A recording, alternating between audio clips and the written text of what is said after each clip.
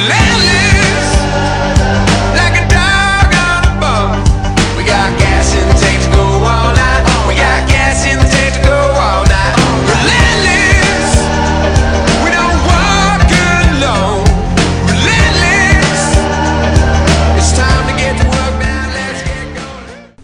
is Tuesday, March 24th, 2020. Welcome to the Carty Show. Of course, I am Brent Carty. Thank you for tuning in. Glad to have you aboard.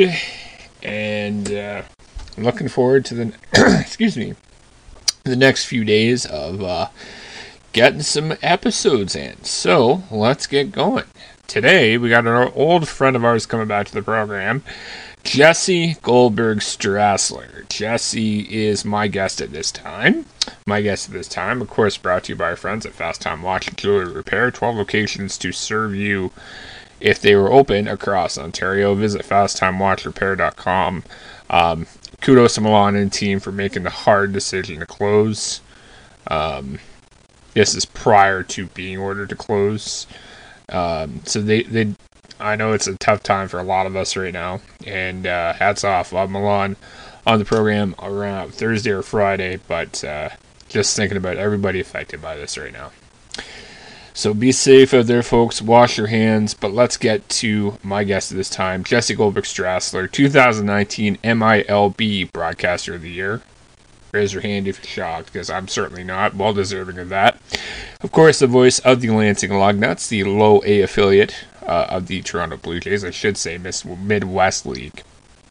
Author of the Baseball and Football Thesaurus. You can get those books online. He's also a new father, a master storyteller, and of course, holds the prestigious title of the very first guest on this podcast. Check out what our old friend Jerry Howarth has to say about Jesse. Jesse Goldberg-Strassler is a real pro on the radio with a great presence off the air as well. His skills calling games are excellent and well suited for radio broadcasts. That and his mentorship with others over the years truly make him stand out among his peers. That, of course, is from Jesse's website, jessegoldbergstrassler.com, and our old buddy Jerry Howarth, the great 36-year radio veteran for the Toronto Blue Jays. Jesse Goldberg-Strassler coming up on my guest this time on the Carty Show. Alright, the man of the hour has arrived. Good to have Jesse Goldberg-Strassler back. New father, Jesse, congratulations. How's everybody in the household? Brett, thank you very much. Everybody is doing great. This is a lot of fun. Talk about, so you went back to spring training again. Talk about the experience, A, as a new dad, and B, going to Dunedin, working with Mike and Ben, and touring the new ballpark. Well, as a new dad, I can tell you, when the plans were announced among my nuclear family, hey, I'm going down to Dunedin, my brother who lives in Philadelphia and my sister who lives in Hoboken immediately conspired with my wife for both of them to fly in to help take care of baby Elan. So there was help that was there while I was gone. They loved that I had left. It gave them a great excuse to come visit. That was really nice. And then for me, being my second visit to spring training in terms of broadcasting the games made me feel a lot more comfortable, put me at ease, especially the more that I communicate in person, interact with in person, Ben Wagner or Mike Wilner. That makes me feel really good because I enjoy both of their company. I enjoy talking to each of them about baseball and about things that aren't baseball. And then seeing the ballpark, the newly renovated ballpark, looked great. Really enjoyed walking entirely around it, the 360-degree concourse. I found spots throughout the game because I came in, the very next day I immediately called a game in Lakeland against the Tigers alongside Mike Wilner. And then the next day the Blue Jays were home and I wasn't broadcasting. So really got the chance to explore TD Ballpark. And then the day after that, I was not on the call as the Blue Jays played in Bradenton against the Pirates. So again, I was exploring, and I also sat in the booth right behind Mike and Ben and listened to them and got to watch their interactions. And then the next day, I was on the call at TD Ballpark alongside Ben Wagner. So I thought it was a really good experience in terms of integrating, putting me at ease, getting my feet on the ground with the people that I was with, and the places where I was. That way I could really take it all in. What is the one big difference, if there is one, between working with Ben, talking baseball with Ben, and likewise with Mike Wilner? I would say that the biggest difference is that Mike Wilner, being a sports talk guy, everything is a conversation about whatever comes to mind. So you just have to be on your toes. You can be calling the top of the fourth inning, and suddenly you could be in the midst of a conversation all about, let's say, the American League East and how things are looking this year. Or it could be about recent movies you've seen. Or it could be, who knows what might come up, birds. I knew going into a game that I was broadcasting with Mike that I just had fun topics that I could throw at him, or he had fun topics that he could throw at me. And we would just go all the while that the game was going on. Whereas with Ben Wagner, because he comes at it from, similarly to me, that minor league baseball play-by-play perspective of, let's call the game, he would listen to what I said, but he didn't feel the need to turn it into a two-person conversation all the time. It was very much him listening, him respecting the call of the game, because the game took priority. So is it the conversation or the game? And I can make the case for every single broadcast, you should prioritize both alternating over the course of the game. There's some innings where it's really good to say, here's the pitch.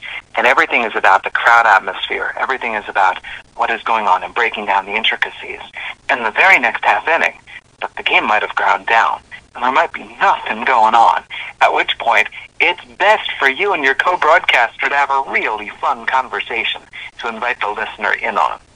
So two very different philosophies, and both of them made for engaging games. So you finish up in spring training, and you fly back home. You do your winter job of calling women's college basketball, and we eventually get here to this pandemic of the coronavirus. And for now, I haven't recalled the time when sports in general have just stopped for 11, 12 days. At least not since 9/11. I guess the first question I have is, how are you handling not having sports on the TV?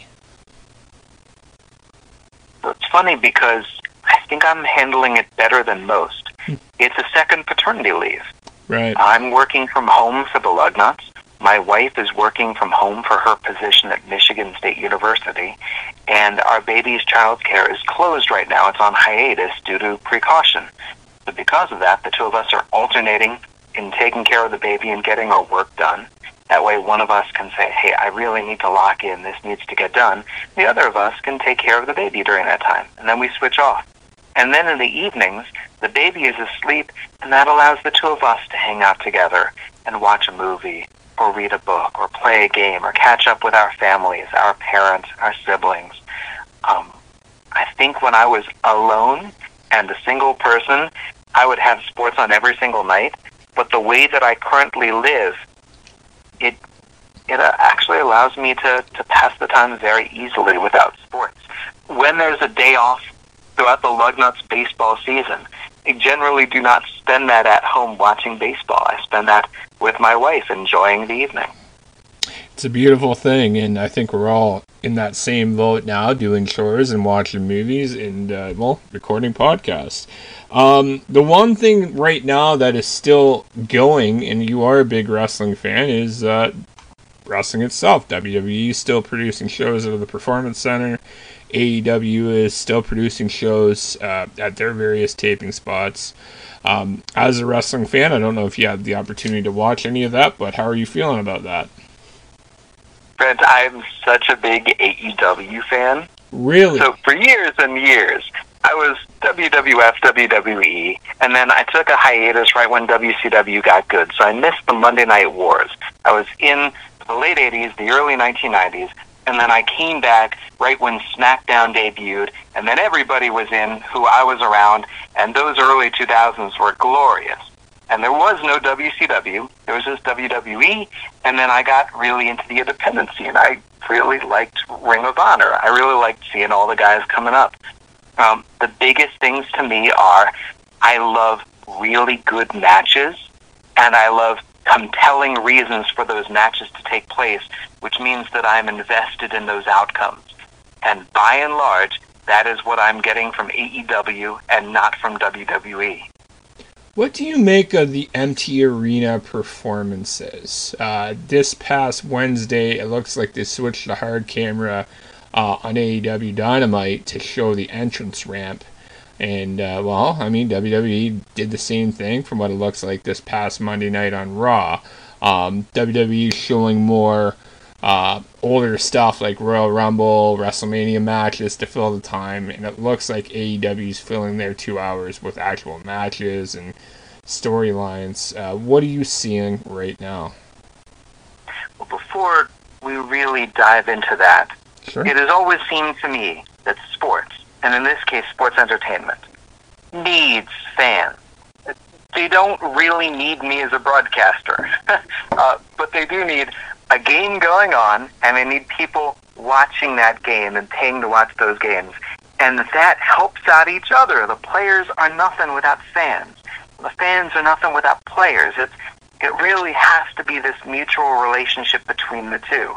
Otherwise, you just have a game taking place on a field, or you've got people trying to watch something, who knows what it is, a soap opera, whatever it might be. So I think that the most compelling sports happen because of the atmosphere.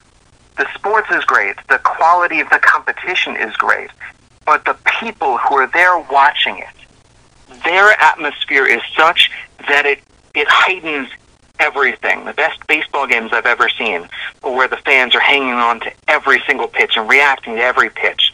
I got into loving soccer because I went to a soccer friendly growing up between Brazil and Ecuador and Washington, D.C., and the crowds around me, the Brazilian fans, the Ecuadorian fans, were so cool. I couldn't help but love it. My very first hockey game was a hockey playoff game between the Penguins and the Capitals. And even though I didn't really understand hockey, the crowd was such that I couldn't get over how cool this was.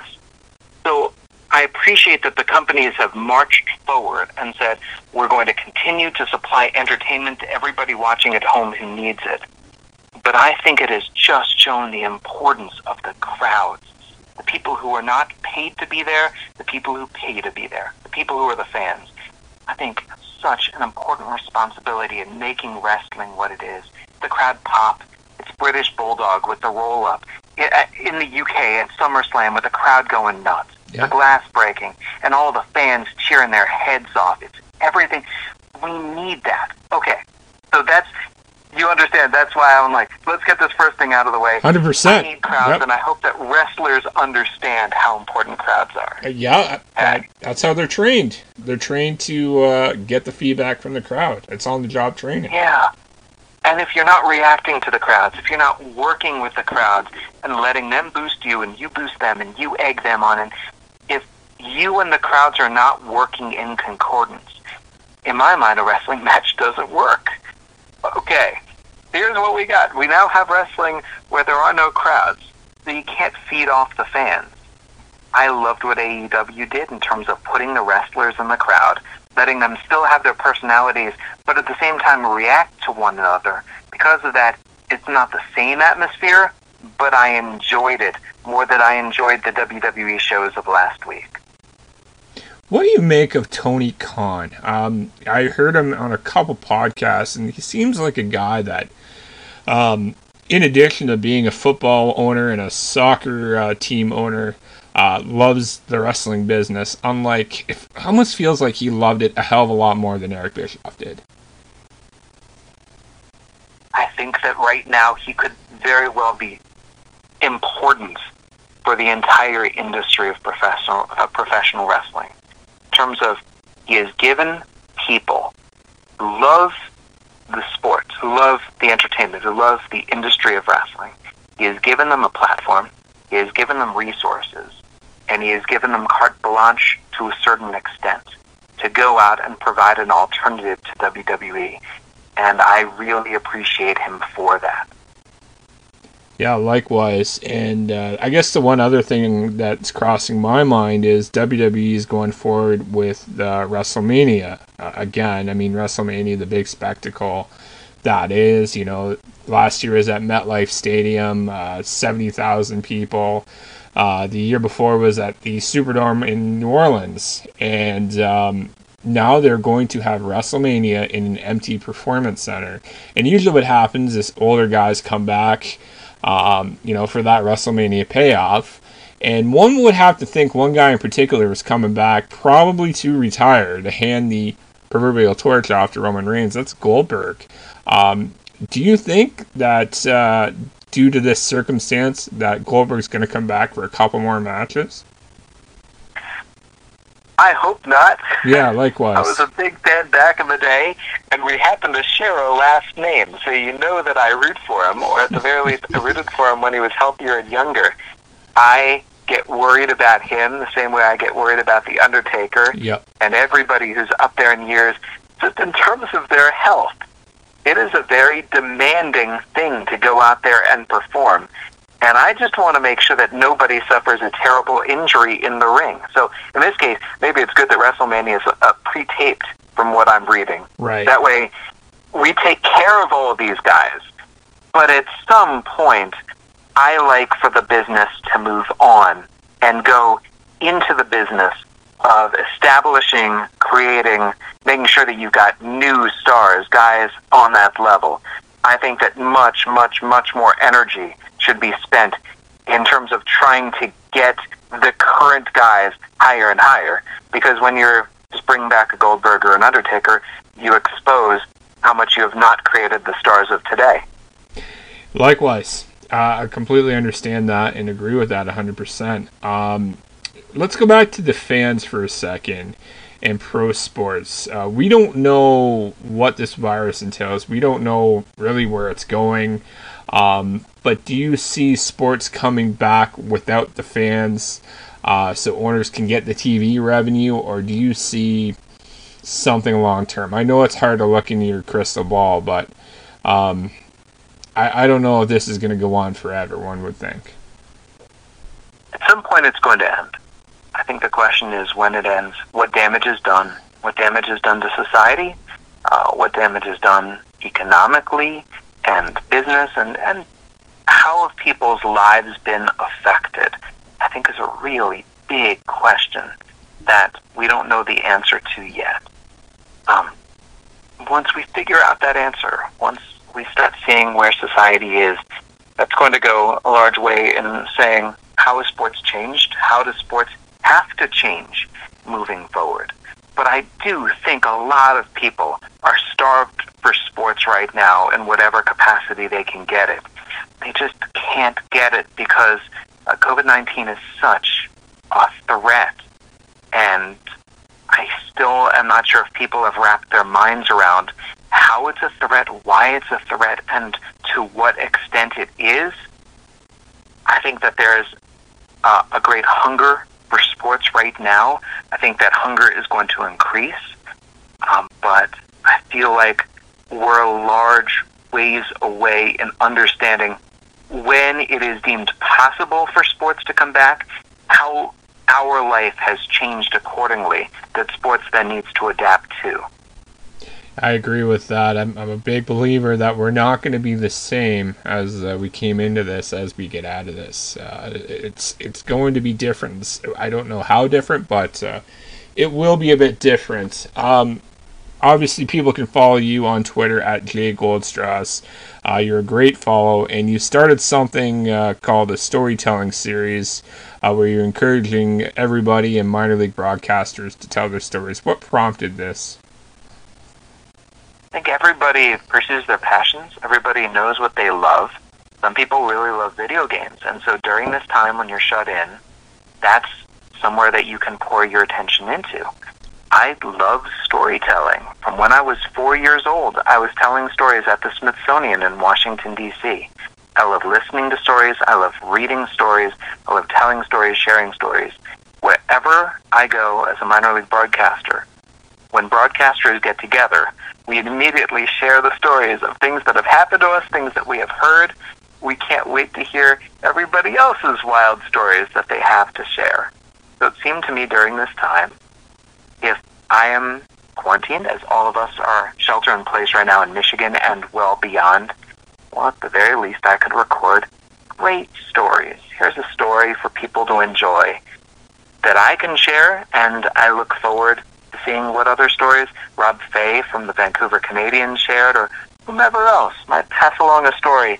I really enjoy that interaction of human culture. Yeah, you are very good at it. I think you got 3 or 4 already up there, and I did enjoy Rob's story as well. With storytelling and broadcasting, do you find that baseball is like one of the only sports where you can do that as a broadcaster? Are you able to tell stories when you're calling basketball and football games?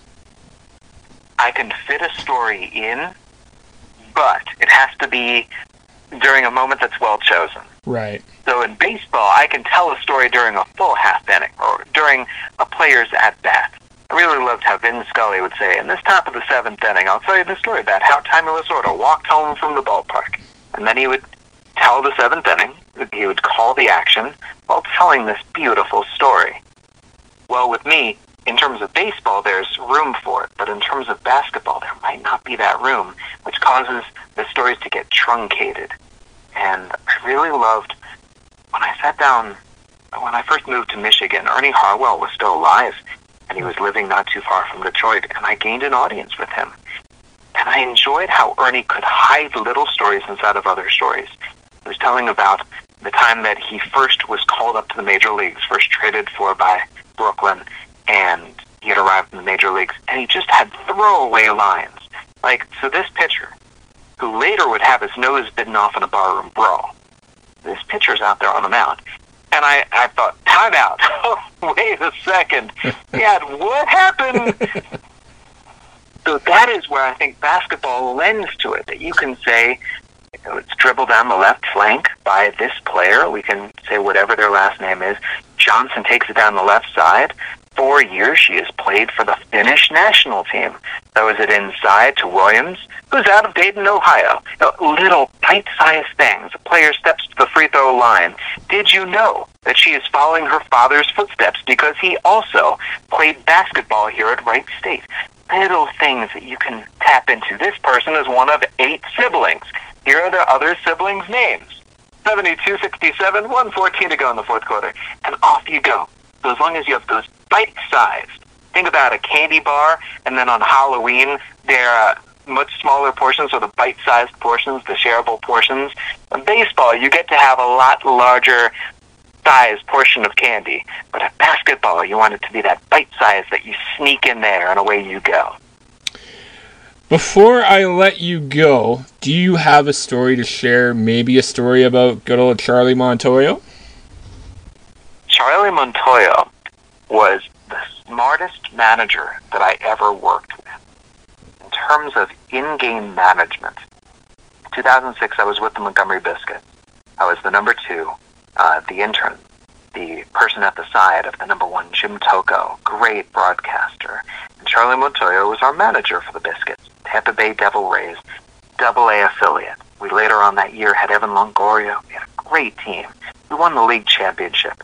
The reason why we won the league championship was A, the talent that Tampa Bay had given us, and B, Charlie Montoyo, once the game started, was inside the other manager's head. Knew exactly when the other team was going to be calling for a steal. Boom, we had a pitch out ready. That runner was toast. He knew exactly when the other team's manager was going to call for a suicide squeeze. Pitch out, runner, toast, and onward. He knew when to place the signals for our guys to catch the other team off guard. I would just see him grin a day, 2 days into a series, knowing he's stolen their signs, he's figured it out, and we're going to be fine. Love that Charlie Montoyo smile. Well, Jesse, it's always a pleasure to speak with you and talk to you. I'm glad everybody's doing well and being safe. And when we come through this, and we will come through this, count on me and the boys coming to pay you a visit down at Cooley Law School Stadium. Thanks, buddy. I really appreciate this. Hey, I love it. Looking forward to having you here, rolling out the red carpet for you all. Thank you very much for having me on. Jesse Goldberg-Strassler. You can please follow him on Twitter at JGoldStrass. Until tomorrow, this has been The Carter Show. Take care.